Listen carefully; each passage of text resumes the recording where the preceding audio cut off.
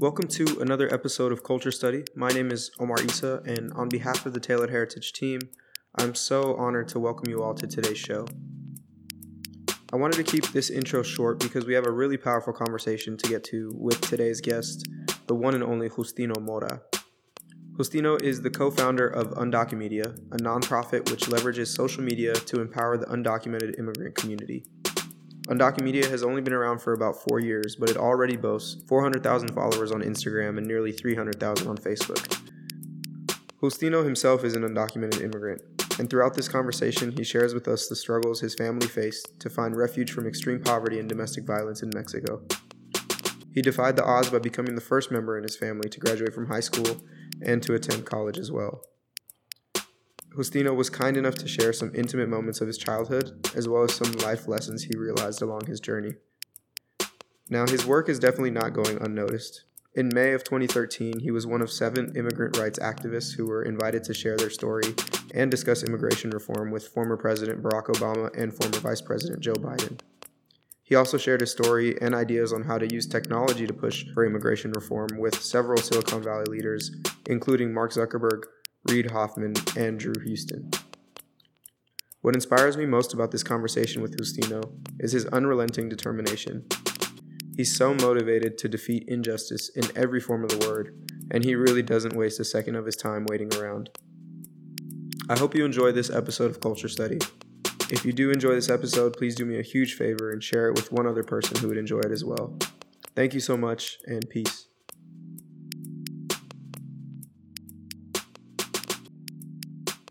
Justino, welcome to Culture Study. We're really excited to have you here. How's everything going, man? Good. Thank you for inviting me. Yeah, of course. I mean, it was nice to be able to walk around a little bit earlier and kind of get to know each other a little bit. Absolutely. Do a little photo shoot and hear what you're up to nowadays. So let's actually just get right into it. Yeah. For those of us who maybe are not familiar with your work or who you are, can you give us a little bit of an introduction? Sure. So again, my name is Justino Mora. I am an immigrant from Mexico. I came to the U.S. when I was 11 years old. I came with my siblings, with my mom. And, I grew up here in the U.S. since the summer of 2000. So it's going to be 18 years since I've been in the U.S. 18 years. Yeah. So we're gonna dive deep into that, I think, awesome. Which I'm really excited to kind of explore. But let's hear a little bit about what your kind of day-to-day is right now. You're a software engineer? Correct. Yeah, so I'm a software engineer. I'm also an immigrant rights activist, co-founder of Undocumedia. Right. And, on a day-to-day basis, it's just like a variety of work. Managing our social media accounts, doing consulting, spending time with my family, playing soccer, going hiking. So, trying to maintain a balanced life. Right. So that we can, stay here for the long run.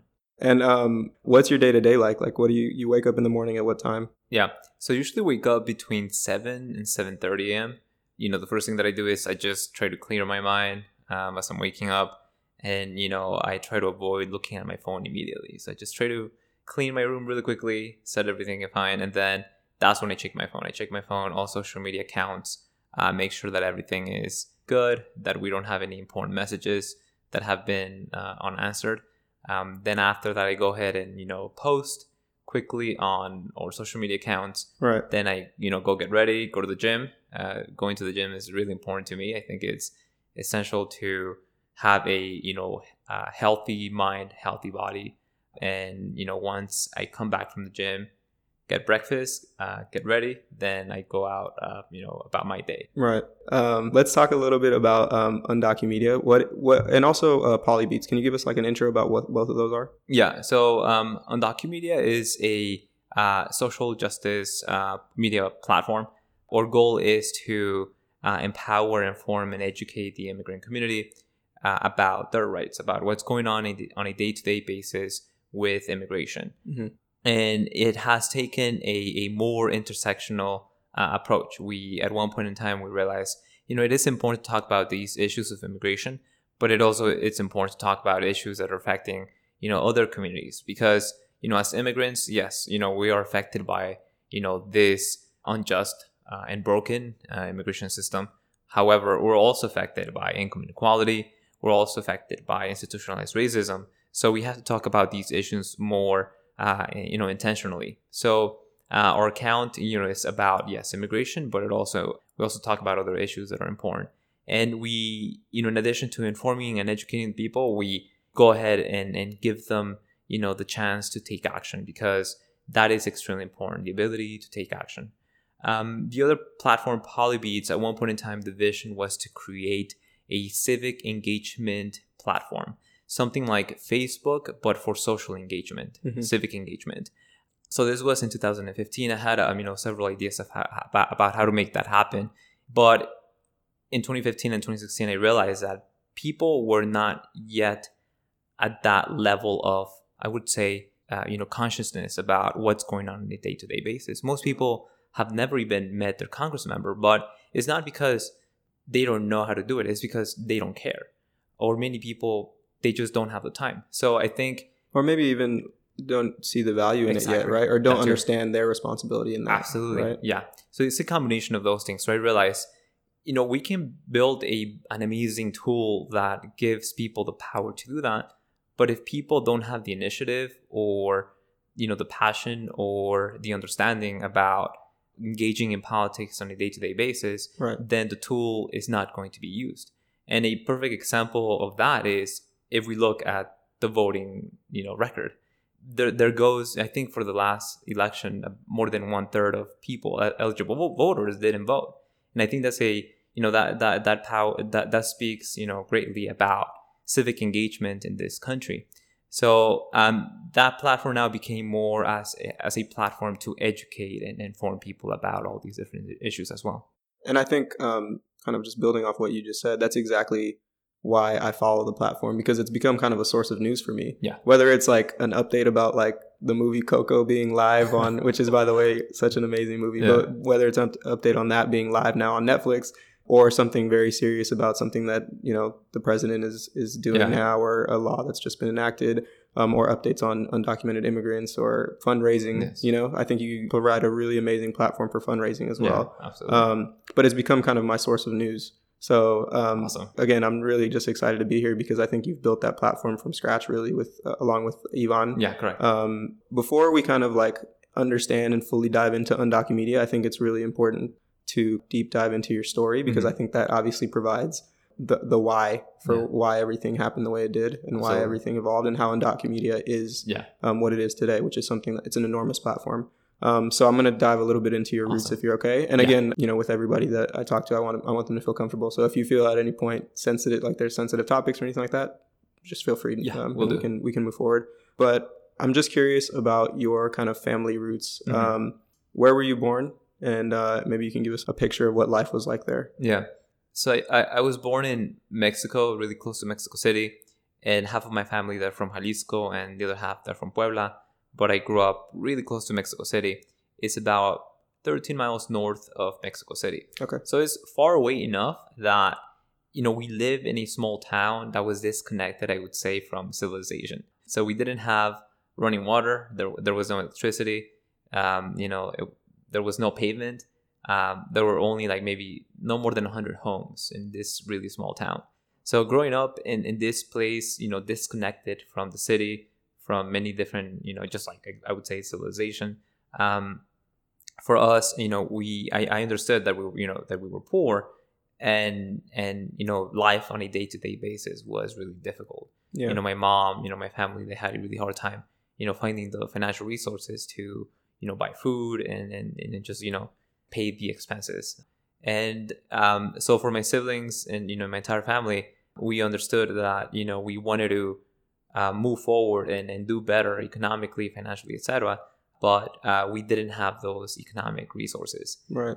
And, so, poverty was one factor. And then the other one was domestic violence. So at one point, my mom realized, I want to give my children a better life. I have to take them somewhere else and give them those opportunities that they desperately need. Because my siblings and I were the best students in our school. Mm-hmm. We had this monopoly. They called us the moral siblings, right? Wow. And my sister, she's the oldest one. I'm the middle child. My younger brother, he's the youngest one. Each one of us, we were the best students of our class. Yeah. And when my mom realized they have a lot of potential, I have to make sure that wherever I take them, they have those opportunities to achieve their potential. Right. So in the summer of 2000, my mom, realized, I have to go somewhere else. And I'm glad that my family here in the US, they told her, bring them over, because you're going to have those opportunities, but most importantly, you're going to have the safety that you need. And, I'm glad that she took that decision, because that literally saved their lives. Because my father, at one point in time, he told my mom, if you ever escape away, from me, I'm going to find you and I'm going to murder you. Wow. So I knew that taking that decision, it saved their life. So for me, it was like being born again and having, coming to a country where there was definitely, more abundance of opportunities, but also there were, way many more obstacles that I had no idea how to deal with. Right. And I wanted to actually ask a little bit about what that transition was like, because I believe you came when you were 11. Is that right? Correct. So what was that transition like? You had maybe like, your elementary school days in Mexico. And then all of a sudden your family is packing up and leaving, not only fleeing poverty, like you said, but also fleeing domestic violence. And how did you process that as a kid?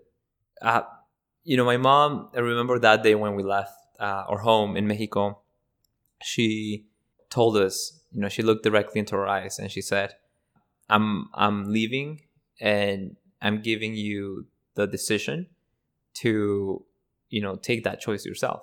And you can stay here with your father or you can come with me. For me, it was like a no-brainer decision. I'm going with you. Yeah. But my mom, she was that kind of a person that understood that later on in life, we would be thinking about that decision. So for me, once I came to the US, there's huge differences in, economic prosperity, the kind of opportunities. It was my first time seeing a computer here in the US. And when I came, for me, it was like being born again. It was like waking up from a dream. Something like you see in movies such as The Matrix, right? You go into the Matrix. Right. That's how it felt. I felt kind of surreal, just going from, extreme poverty in Mexico, not that many opportunities, and then just like feeling like I woke up in a completely different world the next day. Obviously, that transition took a couple of weeks to be able to come over to the US. Right. But that's how it felt. Yeah. And I'm sure at least for a good amount of that time, especially being a kid and seeing a computer for the first time or things like that, you must have been obviously stoked, like you said. And I'm also sure that there's also realities that hit in, being undocumented, maybe having issues not speaking English as well. Yes, absolutely. What was that like? I'm assuming you went to school right as soon as you moved in? Yeah, correct. Okay, so what was that kind of like with the kids around you, learning the language, learning the culture and the traditions, and kind of just walk us through that? Yeah, it was really difficult. So in the beginning, my siblings and I, it was the month of August when we came.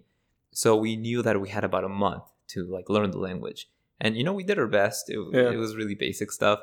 But then it was the first day of school and I realized I don't know anything. I don't know what's going on. But I'm glad it was a bilingual class. So, that helped a lot. Where were you based, by the way, when you moved? Oh, in La Puente. So you came straight to La Puente? Yeah, straight to La Puente. Okay. Correct. Wow. Yeah. So that I went to, the first school is Torch Middle School. And, it was a bilingual class. And that was the first time I saw, a computer. And I remember as I was walking into the room, and then I saw maybe like 15 computers around the classroom. And for me, that was like, why do they have 15 TVs in a classroom setting? Like, you thought they were TVs? Yeah, I thought this is a learning environment. Like, this is not a theater. That's so funny. And then the teacher tells me, no, they're computers. Like, they're for doing homework and stuff like that, right? So, we got bullied. We moved so many times in 6th grade. And, everywhere we went, my sister and I, kids would make fun of us because we didn't know the language. They would call us, like wetback, beaners, like stuff like that, right? Right. Like really mean stuff. And then in addition to that, not knowing the language, not knowing the culture, that meant that for us, that, it was reflected in our grades. We were getting C's and D's, better grades in math because, that's like almost like a universal kind of language. Yeah. But I remember like seeing my grades and I felt really, really bad. And I know my siblings, felt really bad because in Mexico, we had like the equivalent of like straight A's. Right. Top of the class. So yeah, coming over to the US and then seeing like C's and D's, that was like pretty like morally defeating, right? But one thing that my mom told us all the time was, just keep working hard. Is going to be really difficult, but at the end of the day, you will eventually see the light. Yeah. And, that was the mentality that I had. I'm going to take it day by day. It's going to be difficult, but at the end, I'm going to succeed. It sounds like your mom played kind of such a, and probably still does, Absolutely. but plays such a big role in your life. Talk about your relationship with your mother. Yeah. So it's been a really interesting relationship with my mom because I remember growing up, she would tell us all the time, I love you, do good in school, I support you in anything that you do. Then when we came to the US, that meant that she was a single mom. Right. So she had to work multiple jobs. So that meant that we were not seeing each other as often as we did back in Mexico. Right. So what I had to do was remember all the things that she would tell us in those short periods of times that we had to spend, time together. On the weekends, that was when we had more time, right? So my relationship with my mom and my siblings has been a really close one. Of course, there's been times of contentions and issues, right? Like every single family has that. Exactly. But it has been a really close one. And, I'm really, my mom has a, second grade education level. But, every time I think of the things that she has done, she should have like a PhD in economics. Like, I can't imagine, being a woman of color, an immigrant, undocumented woman of color, single mom, raising 3 kids in a hostile environment. And she did it. That deserves, definitely recognition. And then knowing the fact that, she did all these things without also knowing the language is quite remarkable. Yeah. So my relationship with my mom is one of, admiration. Right. One that is like really close. And, sometimes when I'm thinking about difficult decisions, I talk to her to just, run through those things with her and just to see her perspective. Yeah. So it sounds like a source of inspiration. Yeah. And also a source of hope, because I would imagine that, when you're down and not feeling so well and you just watch her kind of hustling, and like all of us do, watch our mothers hustle. Yeah. I'm sure that kind of just like lets you know that you can do it as well, yes, and pushes you forward through the hardships. Yep. So let's kind of transition into a little bit later to kind of high school. And I'm assuming there's like kind of a growth of both like software engineering and coding, and kind of a addiction to computers, and then also getting more involved with activism. Is Absolutely. That right? So kind of walk us through that. Mm-hmm. So my mom was really clear with my siblings about our immigration status. She told us since day one, you're going to be undocumented, and that's going to have a lot of obstacles. Now, I didn't know exactly what those obstacles were, right? I knew that we couldn't work, we couldn't drive, we couldn't travel, that we had to, limit, our interactions with law enforcement. So that meant going to school and then go back home. Right. That was my day-to-day life experience growing up. Then in high school, I remember taking a driving class. I forgot the name of the class, but it was a required class. And my friends, they were, studying the DMV guide, right? And I was also doing the same thing. And then in the back of my mind, I was thinking, it doesn't matter if I pass this test, like I won't be able to drive. Right. And I remember the instructor told us, if you pass the exam, then you can get your provisional, driving permit, and then you can go to the DMV, and then, you don't have to take it over there. You'll be fine. You'll just have to take the driving test. And I remember my friends, they would ask me, are you going to do this over the summer? And I was like, nah, I need to stay in shape. I'm going to, ride my bike. And, that was a good excuse because I was in cross country. So I was doing many things. I was in cross country. I was a co-captain of the cross country track and field teams. I was working on the weekends. I was the co-chair of the youth group at my church. So I was doing all these things, but I wasn't involved in political activism. Right. I wanted to become an aerospace engineer. That was my dream. And then, I learned in my senior year that if you wanted to be an aerospace engineer, you needed to be a U.S. citizen because all jobs are government-funded jobs. So that's when it hit me really hard. That's when I realized, wow, I can't be an aerospace engineer. I have to choose something else. How did you process that? That's a dream that kind of just gets taken away from you. Yeah, absolutely. So for me, I just thought there's got to be a way. I don't know what it is. I don't know how it looks like. I don't know how I'm going to get there, but I know there's a way. Right. Like if we were able to come over to the US and we found a way, Yeah. I can definitely find a way, right? So for me, I think the hardest part was getting those letters of acceptance from, Berkeley, Cal Poly San Luis Obispo, UC Irvine, UCSD, UC Santa Barbara, and all of them saying, congratulations, you've been accepted to the aerospace engineering program, Wow. blah, blah, blah. And then in the back of my mind, knowing I don't have the money, I can't go to these institutions. I think that's what hit me the hardest, because that's when I realized it doesn't matter how much this society tells young people of color, young undocumented immigrants, how much, I guess, it doesn't matter how much they tell us that if we work hard, we're going to get those opportunities. It's not true. Like, it comes with its own limitation. So that's when I realized I was trying to figure out, did I do everything in vain? Like, was it even worth it? Yeah. But then I realized, no, it was definitely worth it, because I have so much knowledge that nobody can take it away from me. Right. So once I went to community college, the reason why I went to community college was I had one person that went to the same high school. He was way older than me, but he managed to get a full ride scholarship to Cal Poly Pomona because he had been one of the fastest runners in California. So I thought, okay, I want to do the same thing. So I went to community college and I became a really amazing runner in Southern California. But at one point I realized this is not my thing. Like, I don't want to do this. Yeah. So I was really glad that one of my friends in my English class, her name is Andy. She was undocumented at that point in time, and she was really vocal. And she was the first undocumented person that I had met in person that was really public and vocal about her immigration status. And I found that kind of disturbing, but Really? I also found that quite, it was inspirational. Yeah. Because I thought, wow, Scary. she's putting herself at risk. And I remember the first time she invited me to a presentation at Baldwin Park High School. And she said, hey, Justino, I'm doing this presentation. Would you like to come with me and just talk about your own, experiences as an undocumented student? That's it. Like, it should take no more than 5-10 minutes. And I was like, okay. I was like, how many people? She said, no more than 10. And I was like, okay, cool. I'll go. And it was because it was required for the class. I was like, Yeah. It's going to be fine. So I remember going that day to Baldwin Park High School. Was this in community college? In community college, Okay. like my first year in community college. And she calls me and she tells me, Justino, I can't make it. I won't be able to make it. Can you take over for me? She set you up, man, to She set do me it up. on your own. Once I got there, the principal, he we shook hands, and then he took me over to the cafeteria. I walk in and I see 300 chairs. Wow. And I'm thinking to myself, what did I get myself into?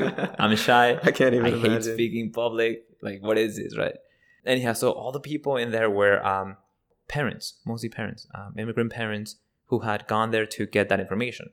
And I remember the first 2 or 3 minutes, I was shaking, really afraid. And then I realized, no, these people, they're like my mom. They're like my aunts. Mm-hmm. Some of the students that I see here, they're like when I was in high school, right? So I saw myself in them. I saw my family in them. That's when I realized, no, I have to do this. And then I just lost the fear, the anxiety, and then I just presented. And then at the end of the presentation, they came up to me and they told me, thank you for doing this. Like, now we know that that our children can go to college. Right. So that was, I would say, the experience that made the difference in helping me to realize that I needed to become involved. Because that's when I realized that sharing my story and the information that I had gathered was extremely valuable and could change people's life in a matter of minutes. And that experience was a cue for you to start pursuing activism more seriously. Yes, absolutely. Right? Yeah. Were you ever, or did you ever fear that your openness about being undocumented would kind of have some consequences? I'm sure it was scary, obviously, to hear your friend doing it. Yeah. What about you, especially in the early stages? Yeah. So in the early stages, I was really cautious. I decided to take a step-by-step approach. I decided, okay, I'm just going to get involved. I'm just going to go to these meetings and that's it. So I took it really slowly. And I thought about the consequences of going public and having ICE, target me or my family. Right.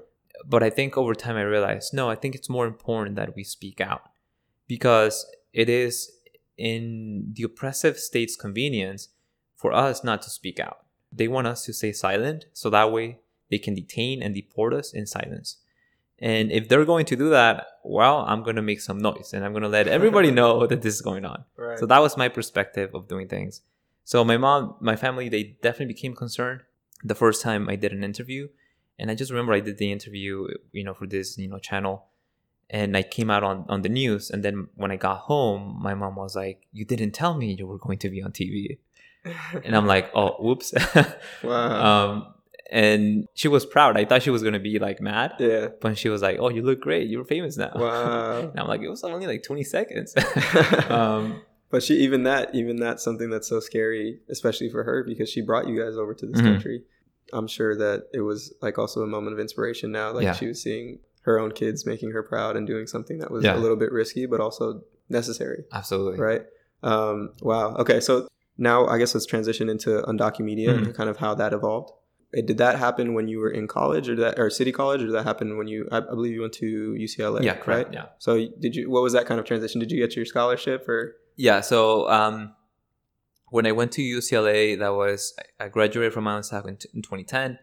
And then by 2011, that's when I entered into UCLA. And that year we fought for the California Dream Act. And I'm glad that through CHIRLA, the California Dream Network, which were two organizations at the time that I was involved with, and where I was able to meet Ivan, the other co-founder from Undocumedia, we passed the California Dream Act. So that made, that helped me go back to UCLA and continue my studies. Right. So, I was doing both. I was doing three things, I guess, three main things. I was working, going to school, and then doing activism, but more as a personal kind of level. I was doing like my own stuff, like helping people how to apply for DACA, right? That was like something that I was helping people all the time over the web and also in person.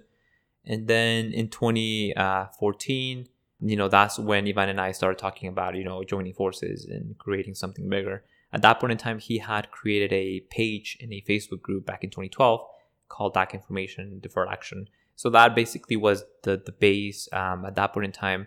And, I'm glad that we had a lot of people in the movement that helped with the growth of those groups because that was essential in reaching out numbers in the beginning of Undocumedia. So in June 2014, that's when we joined forces. Mm-hmm. We chose the name Undocumedia because of its philosophy. The credit of the term Undocumedia goes to our friend Nancy Mesa, Julio Salgado, Jesus, who, they were the ones who, came up with the term and started some of the work back in 2011. But in 2014, that's when we, formed, this new project, created the Facebook, a new Facebook page, a new Instagram account in August of 2014. We started with 0 followers. We started broke.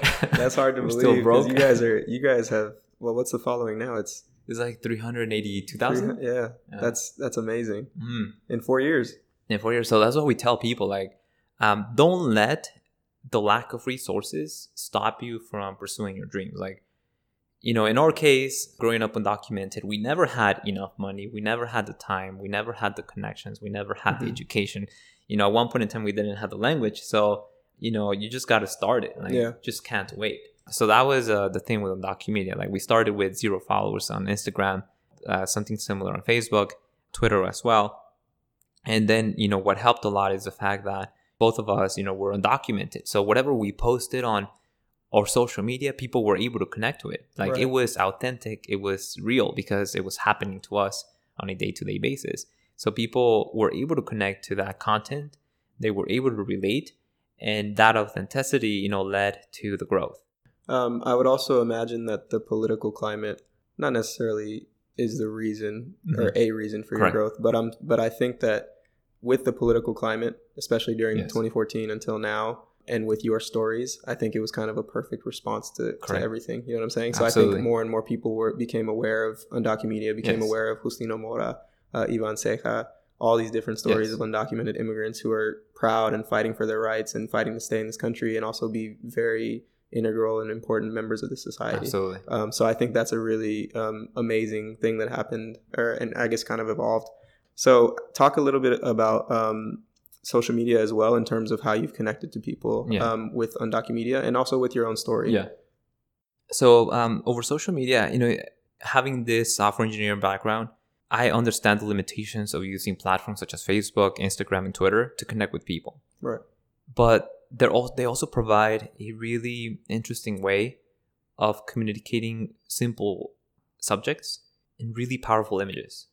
And social media has given us that ability to reach people that we couldn't otherwise reach if we hadn't those platforms. Right. So when I was doing a lot of community organizing, I would connect people in person, talk to them and share stories. And that's how we would be able to connect. And those relationships are definitely really powerful. Like when you connect with someone in person.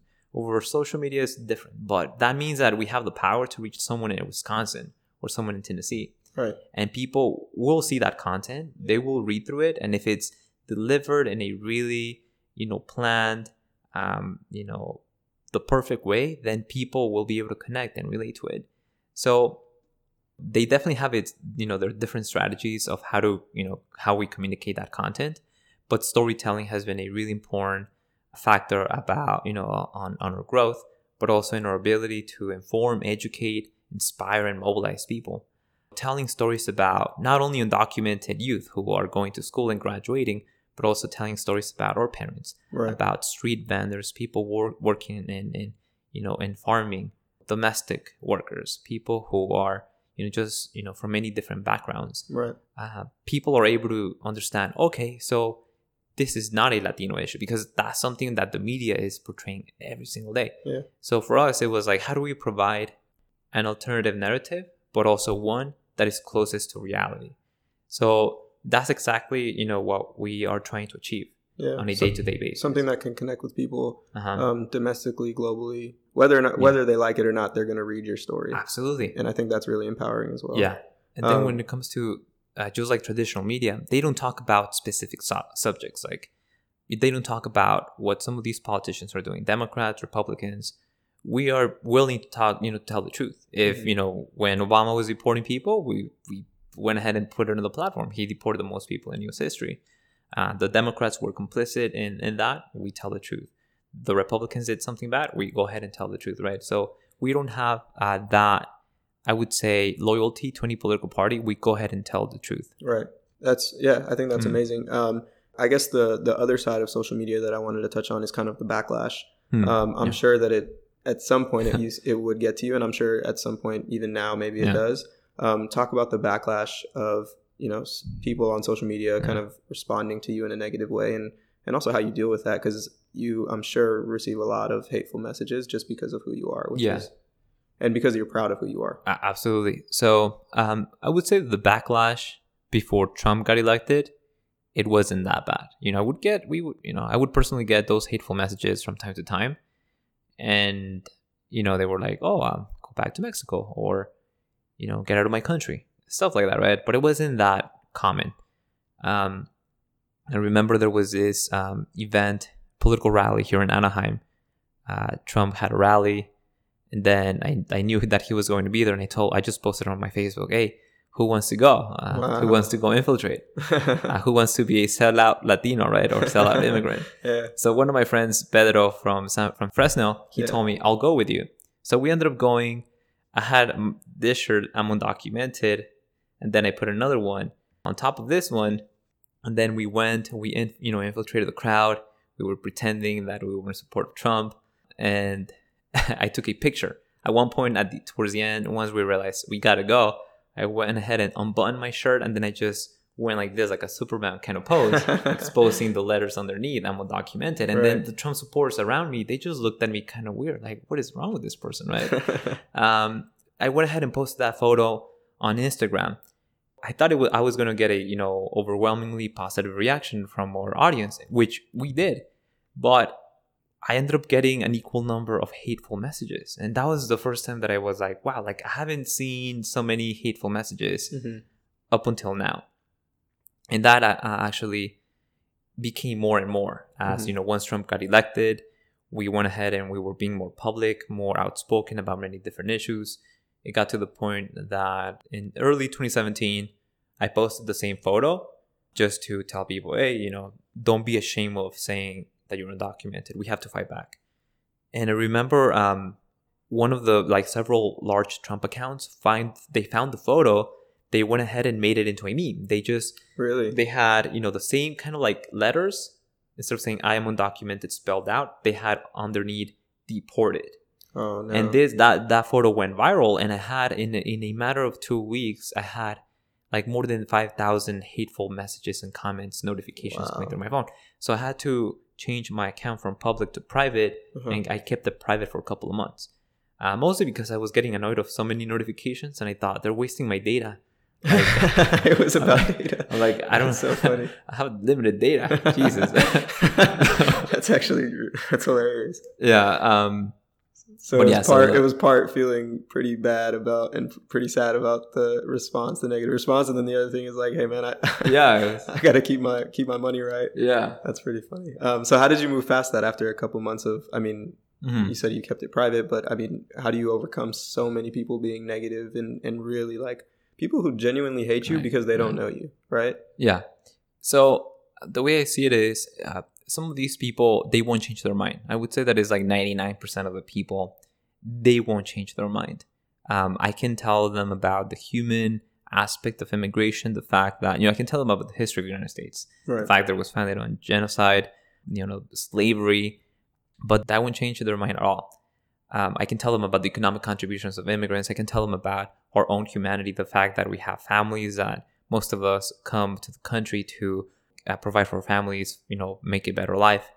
That won't change their mind. Like, their thinking is based on hate, on racism, on white supremacy. So I realized I'm not going to waste my time. There might be that 1% of people who might say, hey, I want to talk to you more about this in a more, I guess, logical, civilized way. So at one point in time, I just started taking screenshots of my conversations with them. And I would just correct their grammar. I would, give them history lessons. And then, I just started having fun with them. And then I would just take screenshots of those conversations and post them again on the same platform where they would hate me, right? Yeah. And attack me.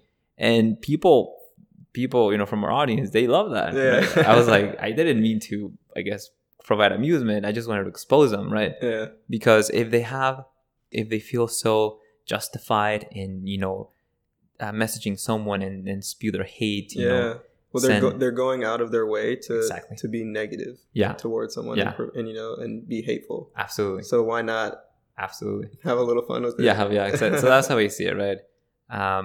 So that's how I'm approaching these messages. Yeah, and still you are. Yeah, still. Yeah. Awesome. So for instance, one time they tagged ICE, the official ICE account on Instagram, on one of my posts, and I realized, wow, like they're just flooding my phone with so many notifications. So I decided to start tagging ICE on all my personal photos. Wow. And I would say on the caption, oh, there's no need to tag ICE. I already tagged ICE for you. And actually worked.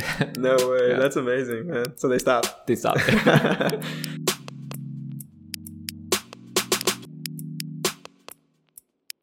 Okay, I have a quote. So a friend of mine, shout out to my friend Kat, who's also an activist.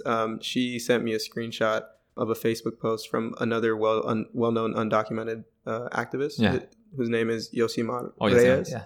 Do you know? Yes, I know Yosimar. So I saw this post and I wanted to hear your thoughts on this quote.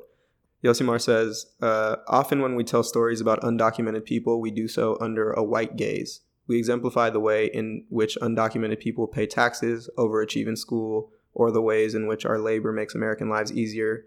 We've been using this formula for the past 10 years, trying to prove that we are in fact good immigrants. In the narratives we tell, we attempt to pacify this white anxiety and paranoia that is buried deep in the soil of this country.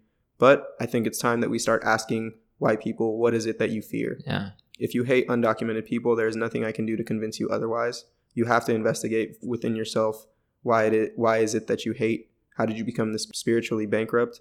I will not compromise my dignity for your acceptance, nor bleed for you to acknowledge my humanity. Yeah. I think that's really well snapped. Yeah. I wanted to hear your thoughts on that if you want to expand a little bit. On point. He makes a really, valid argument, something that many people in the movement, immigrant rights activists, immigrant youth specifically, have been saying for a long time. I began thinking about these things back in 2010 with the rise of the Tea Party, and how this, led the Democratic establishment to take a more conservative standpoint, right, to defend the deportation policies under the Obama administration, and how it didn't matter how much we try to change the narrative. Right. It always came back to, what are you guys doing for the? What are y'all doing for the for the economy? How are y'all stopping, quote unquote, the criminals from doing harm, right? So those talking points came, they kept coming back, and I was trying to figure out, what is going on? Like, why is it that we are so fixated in telling the American public we are worthy of the American citizenship? Like, why is it that everyone in the immigrant rights movement is doing the same thing? Right. And the fact that, we were responsible for pushing this good immigrant versus bad immigrant narrative. The fact that, we got DACA for immigrant youth, but not our parents. Like, why did that happen? And I think a huge factor is this narrative that some of us are worthy, quote unquote, the undocumented immigrant youth, the dreamers, right? Right. And our parents are not. And I think that's, one, problematic. Two, we've been attempting to, get rid of that narrative and tell people, no, like, we're human beings, like, we deserve dignity and respect. Right. And that's it. That should be more than enough. Right. We shouldn't have to justify our existence by saying, oh, this is how much I get paid, and therefore this is how much I pay in taxes. We shouldn't justify our existence by saying, oh, I graduated from this institution, give me citizenship, right? It shouldn't be about that. And I think that also can negatively and does negatively affect undocumented immigrants who maybe have not had the best records, right? And who are good people. They're human. Absolutely. But they maybe haven't had access to opportunities, so Correct. They resort to other things, right? Yeah. And I think going with this whole narrative of, well, I got this 4.0, I got this, I got this for everybody, that kind of takes away, well, what about the people who didn't get those grades, who didn't get that opportunity to go to college, or, Absolutely. So I think that's just something worth noting.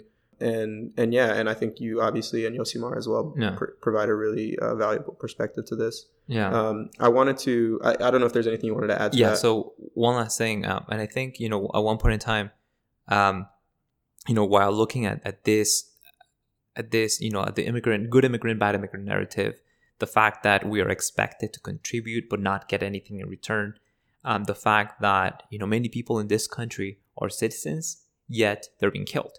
Right. Or Black brothers and sisters. If you're a person of color in this country, you still get oppressed. Like, you may be a U.S. citizen, but it doesn't mean you are an actual quote unquote citizen. You might still get treated as a second class citizen. So at one point I realized, yes, we're fighting for immigration reform and for citizenship, but that should not be the ultimate goal. The ultimate goal should be liberation and not citizenship. So that's one thing that I realized many, many years ago. So whenever we're fighting, that's something that I always have in the back of my head. I can't even respond to that other than I agree. I think that's a great point. I guess that's a great transition, actually. You obviously are a big advocate for allies. You just mentioned your Black brothers and sisters. How can allies support the undocumented cause? Yeah. So I think have like a lot of advice. So one of them is, I think, listening. Listening is extremely important. We all have different perspectives, different experiences. When it comes to helping another oppressed group, I think the best thing that we can do is just, sit down and listen to the other person's experiences and what they have been going through. So I think listening is, the very first important step. Right. The second step is asking, how can I help? And then 3, following the lead of undocumented, immigrant rights activists, people who are, on the ground doing the work. And I think those 3 things, if you do those 3 things, I think that's, pretty much more than enough. Yeah. The good thing about living in cities like, LA, San Francisco, New York, like these big urban centers, is the fact that because they have a huge immigrant population, there's many different organizations and opportunities to get involved, right? So taking that step of, okay, I listen, I'm listening. I'm now asking how to get involved. Now I want to get involved. It is easier to get involved in that sense. But, again, there's people who are in the middle of the Middle East, right? I don't know, like Minnesota, Wisconsin, like, really far places. So for those people, I think it comes down to what privilege do they have that they can use to benefit the community. And I think this applies to everyone who has some sort of privilege, right? So in our case, we're males. We have that privilege. Right. We know the language, so that's a privilege that we have. We have education, that's another privilege that we have. So I tell people, think about your different levels of privilege and how you can put those at the disposal of other people that need it. In my case, if I see a member of my community who doesn't know English and they need help with translating a document, I go ahead and help them out.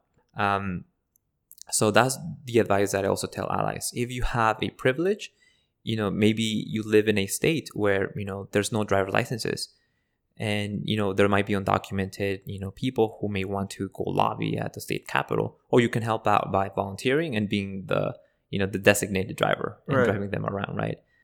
Some people might have the financial resources. Cool. You can make a financial contribution to a immigrant, led organization.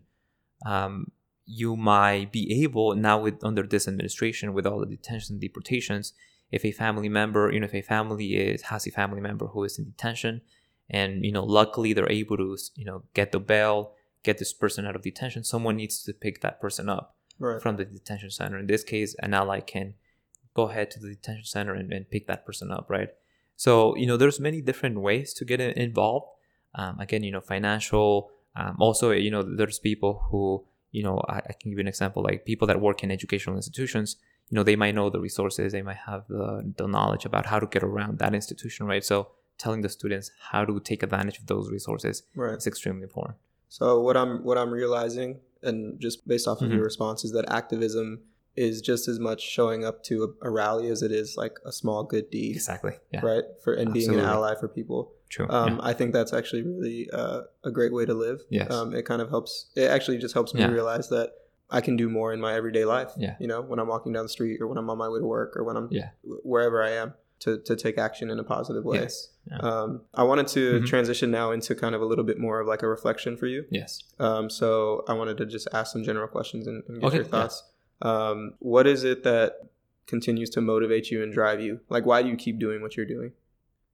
One thing is that I cannot stand knowing that there's oppression and, injustice around the world. Like, I cannot go to sleep at night knowing that it's happening on a day-to-day basis, on a second-to-second basis.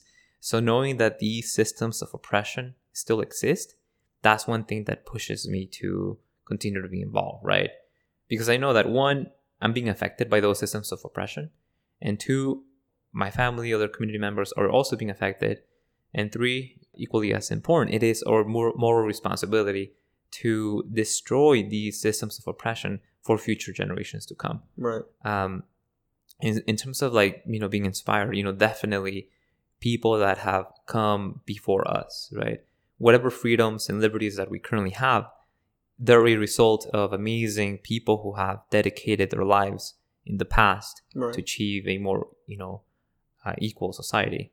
And I think it's also our own moral responsibility to continue that legacy and carry the torch. So I'm inspired by the accomplishments of these, civil rights activists of the past, human rights activists of the past, who are not only based in the US, but all over the world, who have done amazing things for, humanity all over the world. So those people inspire me. And also, my family, my mom. Sometimes I may be going through something difficult, then I think, wow, like my mom was going through way more things than I'm here, It puts things into perspective. It puts things into perspective. Absolutely. Yeah, that's great. And what is it, both in like kind of a day-to-day and also bigger picture, what is it that has made you so successful this far? I mean, you've accomplished so much. Yeah. Seriously, you've accomplished so much, and you're 28. So what is it that's made you successful? I think it's just, I don't know. It's really hard for me to provide an answer to that question, because sometimes I just tell people I'm just being me. I want to do stuff. Like I love learning. Right. I really love learning. If there's something that I don't know how to do it, and I'm really passionate about it, I'm going to figure out a way to do it. Right. I love being also, competitive, having, being the fact that I, competed in cross country, track and field. Like I love competing, but I do it to improve myself. Like I'm always measuring myself against, multiple versions of myself. Right. Right. And I always want to improve and become better. And the fact that I know, when I think about life, the day of tomorrow is not guaranteed. Like I don't know if I'm going to be alive tomorrow. I don't know if I'm going to be alive 1 week from now. Even the next 60 minutes, they're not guaranteed. Right. So the way I see life is I need to take advantage of every single minute that I have at my disposal. And I'm going to do my best to use that time really wisely and effectively. And I think that has allowed me to make certain decisions and do certain things that have, put me in the place that I am now today. Right. Just hearing your story, it seems like you've, for a lot of your life, have known your purpose. Like you knew that you were meant for something great, and you also knew that you were meant to do what you're doing right now, which I think is a blessing. Especially, like you said, after the aerospace issue, right? Yeah. When you realized you couldn't do that anymore, I'm sure there was a point where you kind of just fell into this. Yeah. What advice do you have for the people around us who are looking for that purpose? Yeah. They want to make a difference in the world. They want to do something big. They want to make a change. Yeah. But they don't know where to start. I think that's a good starting point, because I think in my case also, I knew that I wanted to do something, but I didn't know what it was, right? And I think it's quite natural when you're undocumented and you don't know your future. Like, you don't know what's going to happen the day of tomorrow. So for those people that, they're interested and passionate and they want to do something, but they don't know what it is, I would say, just take it easy, take it step by step, but also follow your passions. Right. To use whatever skills, experiences they have in order to bring about change, positive change. And sometimes, life has an interesting way of working, and, it might take people certain ways. Like when I was in high school, I wanted to be in aerospace engineering because I wanted to help take people to Mars. That was my goal. I want to take people to Mars. I want to make history, right? I want to be part of history. I want to be part of a team, of an amazing team of people that helps make that possible, right? But that was my concept. I want to be part of change, right? So being part of the immigrant rights movement has allowed me to be part of change, of something positive, right? So that's what I tell people. Just think kind of like generally about what you want to do. Do you want to help your community? That's a good starting point. Like, life will take you in many different ways. It's really hard to predict exactly how you're going to be doing it. Right. As long as you do it, that's completely okay. Yeah. That's beautiful. Was going to follow up with that and ask, like, if you have any words that you live by, like a quote or something that you always think of, that you refer back to. Give me a second. Yeah, no problem. I don't have a motto that I live by. I think it's a combination of my life experiences. I think about my life in Mexico. Think about my life growing up here in the United States. I think about what my life could have been like if I would have never come over to the US. Right. I think about all these things. And then I think about time. How much time do I have at my disposal? Which is undetermined, it's undefined. I can predict that I may have more years to live, right? But I really don't know. So I guess it's not so much of a phrase, a motto, but it's one of I have to do my best with whatever time I have. Right. So you feel that there's like a sense of urgency. Exactly. Yeah. Knowing that nothing is promised, but at the same time planning for the future. What do the next 5 years look like for you? I want to continue doing what I'm currently doing, and that is I want to continue be part of this movement. I want to continue to advocate and fight for my community. I don't know what that's going to look like. You know, it might be that I'm still involved with Undocumedia or with other projects or collaborating with other people.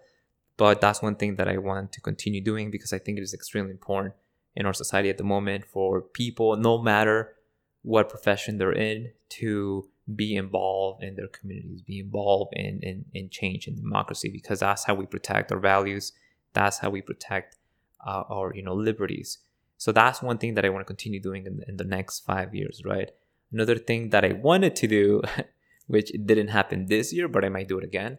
I applied to MIT. I wanted to do a master's degree program, but it wasn't possible. I went through all the application process, and they told me you're overqualified, and I was like, overqualified? Yeah. Oh, so I was like, okay. So I'm gonna give it a second shot. What a way to get rejected. You're overqualified. Yeah, that's what they told me, and I was like, okay.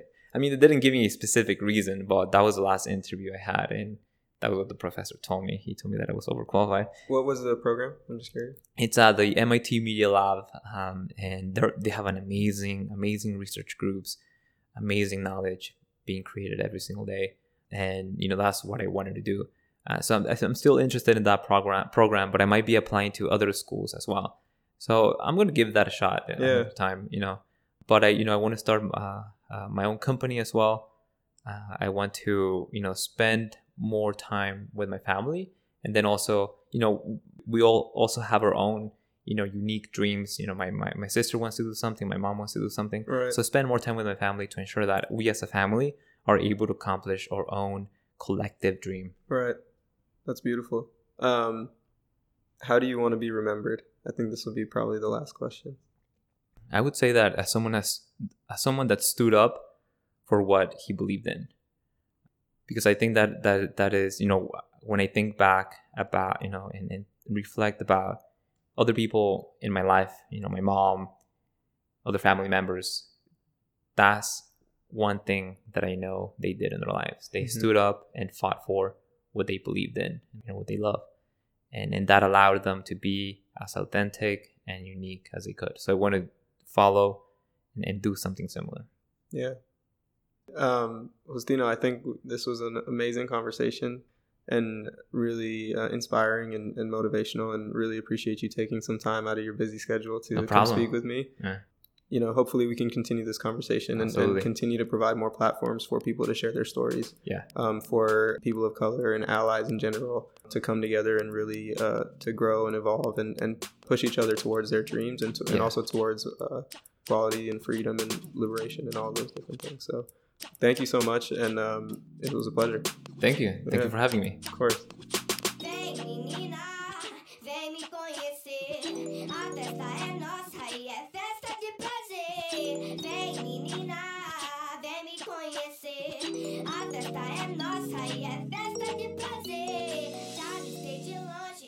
Já me conquistou, jeitinho.